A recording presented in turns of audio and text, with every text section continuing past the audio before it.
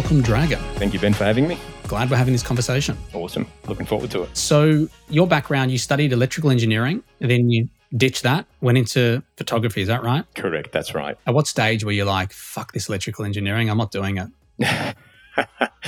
It was funny enough. It was a 3-year course. It was pretty much right at the end of the second year. I'd say midway where I said I'm not doing it. And I was always doing photography since I was about 13, 14. And I was doing arts in high school, doing photography in high school. So I guess my passion lied in the creative side and not necessarily in the technical side. But of course, I had to make my parents happy, because they expected something better of me. So I jumped into that and continued on. Now, while I was doing that, I was also I was assisting a couple of photographers doing portraits and weddings. And then at one stage, I pretty much said, that's enough. I'm going to go study photography, and approached my parents. My mum was okay with it. My dad was like, just rolled his eyes back and left the room.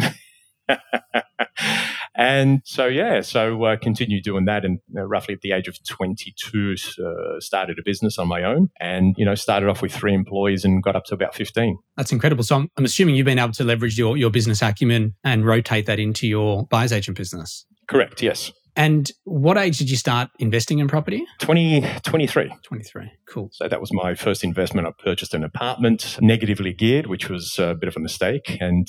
But you live and learn, right? Well, not every, it depends, but not every negatively geared property is going to turn out and not be great. Look, if I knew what I knew now and went back 20 years ago, but then, I probably wouldn't be in this position though, right?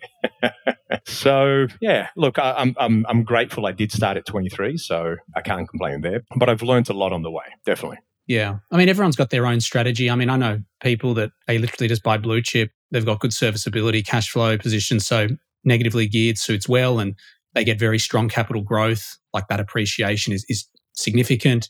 Some people are more cash flow sensitive. That positively geared works. So I think it's nice that you can assess all strategies and I guess apply to yourself what's good. And then for your clients, you can recommend what suits them. I think it's cool that we've got all these different options, right?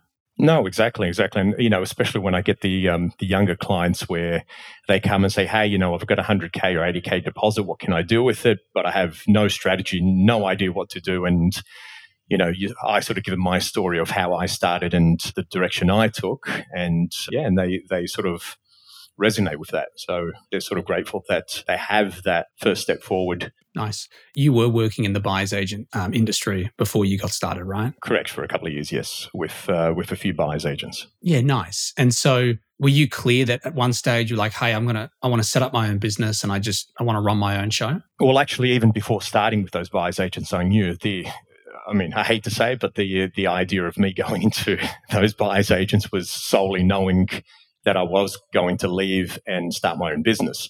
And what I wanted to do, I pretty much plucked out 3 of the better buyer's agents out there within investment properties and got information of what they do best. And, once I leave and go out on my own, that's what I'll be, combine their best ideas into one business. Yeah, very nice. Because I was just thinking, right, when I asked that question, like you ran a very successful photography business, you grew that company. The thought, I'm just thinking now as an entrepreneur, then having to go work for someone just wouldn't, make a lot of sense. However, when there's that learning opportunity, which I'm sure was your intention and your drive was to go in there and really just soak up like a sponge, which I'm assuming you did quickly, then you can then go and execute yourself, right?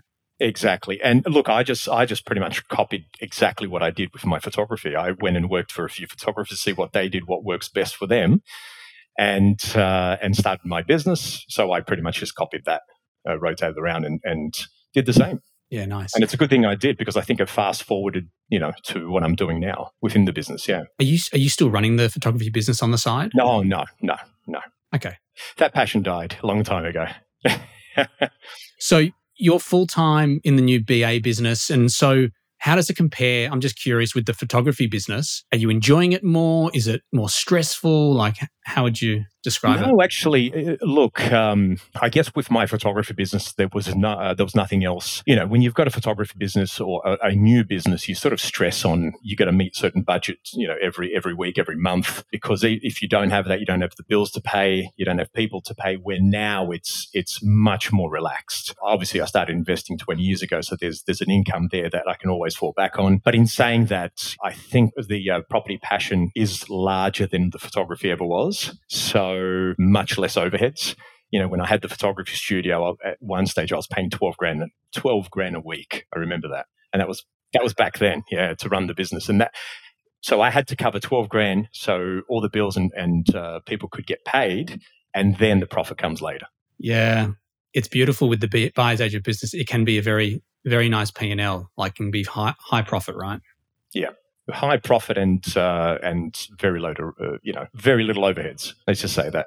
And I guess you'd be applying. It's interesting, right? Like you obviously have been an investor yourself for a long time, bought a lot of different property.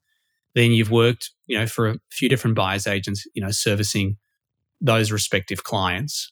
Now you've got your own clients. So there's a lot of knowledge, a lot of wisdom, not just from your own journey, but from obviously helping other clients as well. So how are you finding that experience now working one-to-one with clients under your own umbrella? Oh, look, it's fantastic because, they come to you, they rely on you. You give them your full, the knowledge of, what I have to give to them. And once that journey from start to finish ends, when they're grateful and they give you good feedback, it's so rewarding, and you're creating something for their wealth for their future. So it's not, photography is great. You create a nice image and all that, but there's something more to property, I guess. It's giving back. In one way, it is giving back. So yeah, definitely. When they purchase a property that's under market value, they might not do a reno. Just by the solely of purchasing that property, you've made them 80, 90, 100K. And that is very rewarding, but on both sides. Yeah. It's very gratifying. I think, even when I used to help people buy their family home also, like they're going to be in this home potentially for 20, 30 or however many years, like even just nailing that was like super rewarding. And then for investment, like you were saying, like helping people build wealth for themselves and delivering on a strategy, it's like very gratifying. It is.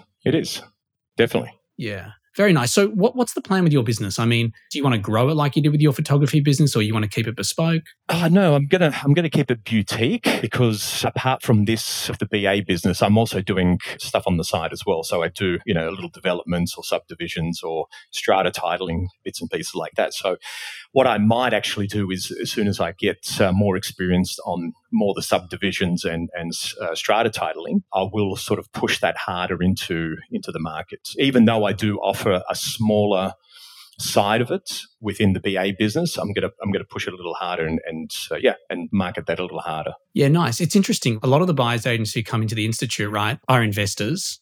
Like yourself, who have been investing for a period of time. But a lot of them, from what I understand, at the beginning when I used to do a lot of the phone calls at the Institute, was they wanted better cash flow to fund their own, I guess, whether it's developments or their own growth of their portfolio. So it's a very interesting vehicle, because I've done it when I've had a buyer's agent business where not only are you getting, like, it pays well, but not only that, you're getting privy to so much stock, right? And all these opportunities are getting thrown at you. So like, it's kind of like, it's hard to say no, right?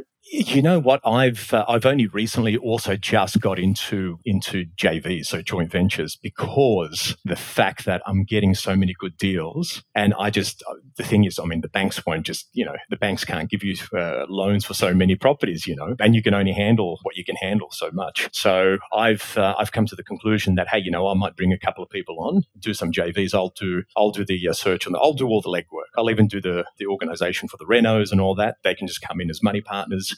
And both make profits, and split that down the middle. Yeah, so awesome. I know there's some buyers agents who get a group of clients and they join together, they collaborate, like form a consortium, and they do JVs as well, like with developments. Yep, exactly. That's exactly what I'm doing now. Yeah, nice. That's cool. So with your, I guess, core service offering that you're providing, is it just investment properties like Australia-wide? Is that what you're doing? So what I'm doing is I use a couple of programs that sort of funnel into certain areas, growth areas, in contact with the councils, CoreLogic, and all that sort of data funnels into sort of, I pinpoint hotspot areas. And I focus on just, I would probably focus on about five council areas within the east coast of Australia mainly. Nice. Okay. So you keep it really specific. Yeah. Nice. So that's for the investment side, but I also do a little bit of owner-occupier. So within my Eastern Sydney suburb, So you're helping family home buyers? Yes. I mean, that's a very small part, but yeah. How do you find that, just out of curiosity, compared to, working with like the client journey compared to working with an investor? It's different. Obviously, when it comes to investors, it's more of, it all falls down to the numbers. If the numbers work, then it's great. If not, then move on to the next one. When you're dealing with owner-occupiers, then it's much more emotional. And even though we sometimes get off-market properties or on market, and I say, okay, so I think this property is worth 1.5 million, and that's all. That's a limit you should go. A lot of the time they go over that. They're just happy to purchase the property. So anyway, yeah, it's how it is. And I'm sure you know that yourself. Yeah. Well, I've said to people before that you might resonate with this and you might have some feedback, but I felt like I made some mistakes. I've made a lot of mistakes, obviously, just in life as it is. But when I was a buyer's agent, I was doing a lot of investment, but I was also doing owner-occupied at the early stage when I started the business. And the mistake that I made and I caught relatively quickly was, if I was working with an owner-occupied client, I was putting, I feel like, my emotion into it. If I felt like the purchase price, that, for example, wasn't 1.7 and they wanted to pay 1.7, I sometimes felt that I could negotiate too hard to try and save them money, which could lead to them not being able to buy the property to try and save them, for example, 10 or 15 grand. However, like what you just said, they're like, no, like, I'm prepared to pay market value or even over market value because I'm living here for the rest of my life. Exactly. It's that division between, as an investor and an owner-occupier, that collide together. So, that part of you, which as an investor says, we could get that cheaper. If not having the emotion there for yourself, you go by the numbers, okay? And being investor, myself and yourself, you probably understand that sort of, you've got a conflict there, okay? But what I say is, if they really want it and they're happy, just buy it, whatever they think is fair. Simple, I say 1.5. If they say, look, at the if it's an auction, look, I'm ready to go 1.6. You get those that sometimes go 1.7, and they're still like, I want it. Like, are you sure? Yes. All right.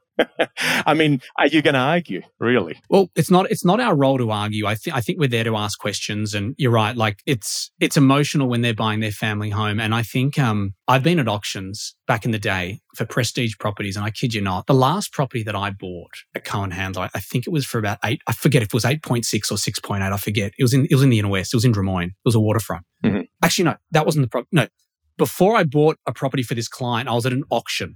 And I think the house was around 6 or 7 or 8, I forget. And I kid you not, the client gave me, he was a doctor, really lovely guy. He gave me a budget. I said, is that it? Sure. He said, yeah. He was on the phone with, I swear he went up about $400,000 on the day when I was there. And I said, are you sure about this? Like, your budget was 6 or at 6.6 or whatever it was.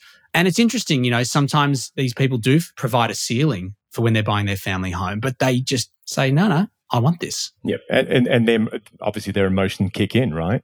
They're not experienced with that. We me and you, we're dealing with purchases all the time, so that excitement is controlled, that emotion is controlled. Where they come in and say, hey, I'm prepared to pay more. Yeah, it's interesting. Do you feel like sometimes with your clients ever that you do feel like a bit like a psychologist, where you have to really walk and talk them through scenarios and coach them? Like, do you feel that? Yeah, definitely, 100%. I think it's a big part of our role is around how we condition in a really accurate way, just around sometimes the clients can start to, I think, just go down a different pathway around how to attack something. Like they might be like, hey, let's not offer 400,000. Let's just lowball 320. You're like, no, like that's going to, number one, it's going to kill my relationship with the agent. It's going to piss them off. And so it's interesting how you just got to coach them a lot, right? Yeah, definitely.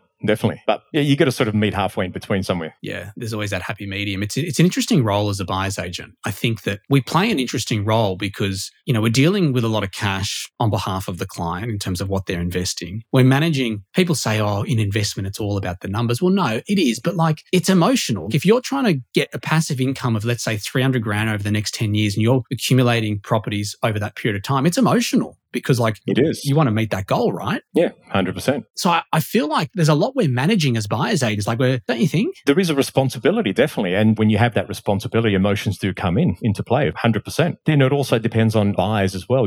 I've got buyers that know they've done their homework. They know exactly what they want. And even though you present a good property, they'll knock it back. And then on the other side, got other buyers that are just literally just hand everything over to you, go, this is my budget, and purchase on the first property I present to them. So it's a mixed bag, isn't it? Like every client's got different needs and wants and their different personality. But, it's what makes the job fun as well, Ben. If you had clients that were all the same, eventually you get bored, I think. It's a good point. It's what mixes it up. You're right. It's a very fun business. Obviously, I'm not running a buyer's agent business anymore, but it's super fun. Like, I just feel like you meet these incredible clients. You develop these incredible relationships. Like you just said, everyone's different. So you meet one client who's maybe a banker, the next one's a doctor. Like, so you're learning about different career paths that your clients are in as well. And what I think is incredible is, you're just sharpening your sword every day of the week. You're just becoming better and better and better at buying property, which I think is awesome. Yeah, definitely. I mean, the network you sort of bring within the real estate agents and the relationship, you build a really good circle of real estate agents. And I'm just talking about real estate agents alone, that within this business, eventually, if you have a good relationship, they come to you with good deals because they like dealing with you. And that's what I love, because half of the work is already done when they come to you. They know exactly what you're after. They understand your clientele. And then, like, even just before our podcast about an hour ago, I just received a nice property, which I'm looking forward to jump on and look at. And it's great. It's exactly what I want. You got some selling agents, real estate agents that they know what you want, but they'll try and sell you something else, which, it's kind of like not what I'm looking for. But yeah, when you've got those real estate agents that know exactly what you want, it's just easy. Makes the job easier. Yeah, it's interesting. I was on a podcast yesterday with someone else, and we were fleshing some stuff out just around, like, I was asking a question, which I'm always curious, like, why do buyers in Australia just think they can buy property themselves? They'll get an accountant, they'll get a conveyancer,